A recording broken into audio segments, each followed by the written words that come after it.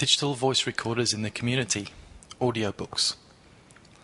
Another example of digital voice being put to great use is at a website I recently stumbled upon called LibriVox.org. That's LibriVox.org.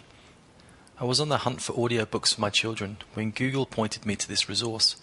Simple concept, they tend to be the best ones, which is take public domain books and have volunteers from around the world record themselves reading them, in turn producing a huge catalogue of free audiobooks for the world to enjoy.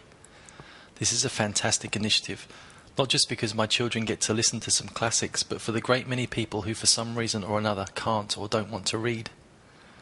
LibriVox was started back in 2005 by a man called Hugh Maguire, and since then has amassed a few select sidekicks to help with web design, audiobook cataloguing, and the day-to-day running of LibriVox. Add to that the legion of volunteers worldwide, the LibriVox catalogue has grown and grown very fast.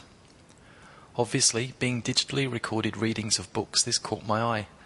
Most volunteers, it seems, use Audacity, the very popular open source and free digital audio editing and recording software which runs on all common platforms, Mac, Windows and Linux. Some are also using digital voice recorders for their recordings, so I thought I would weigh in with my comments on the best recorders to use should you want to make a contribution and become a volunteer as a reader for LibriVox. All the details on Become a Volunteer can be found on their extensive Frequently Asked Questions page. You don't have to read a whole book either. LibriVox has a torrent-style approach to recordings, asking people to record chapters rather than whole books, although if you are keen you can record a whole book if you wish. So you want to record for LibriVox, and you quite like the idea of using a digital voice recorder to do it. The benefits are that you can dictate from anywhere, so you do not have to be sitting in front of your computer. I'm visualizing a reader in a hammock, so you can be more relaxed and in your favorite reading position. You do not need a super expensive recorder either. One of the low-end digital note takers would be ideal, and I would also recommend grabbing a noise-cancelling microphone to concentrate the audio on your voice and not any background noise. The VN series recorders from Olympus are ideal. VN8600 PC or the new VN711 PC, for example, as these are very cheap but produce excellent audio quality, especially for one person speaking. Make sure you grab a VN series recorder whose model number ends in PC, which means they can be connected to a computer, Mac or Windows, to transfer across your recorded audio files. Earlier models without the PC in the model number cannot be connected to a computer and are useless for this kind of exercise. Add to these cheap high-quality voice recorders a noise-cancelling microphone like the Olympus ME15 or the Olympus ME52W and you're good to go.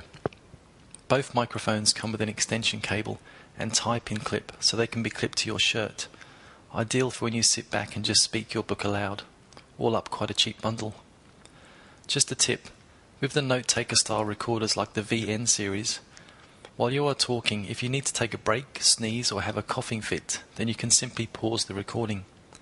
With this style of voice recorder you cannot stop and start recording, then rewind, hear what you last said and then continue recording. These types of voice recorders are called digital dictaphones and they emulate the old style tape recorders. They're also very expensive. If you find that you are unable to read without making mistakes, then you can also use Audacity after you have recorded to edit out the mistakes. Has that inspired you to give back and become a volunteer for LibriVox?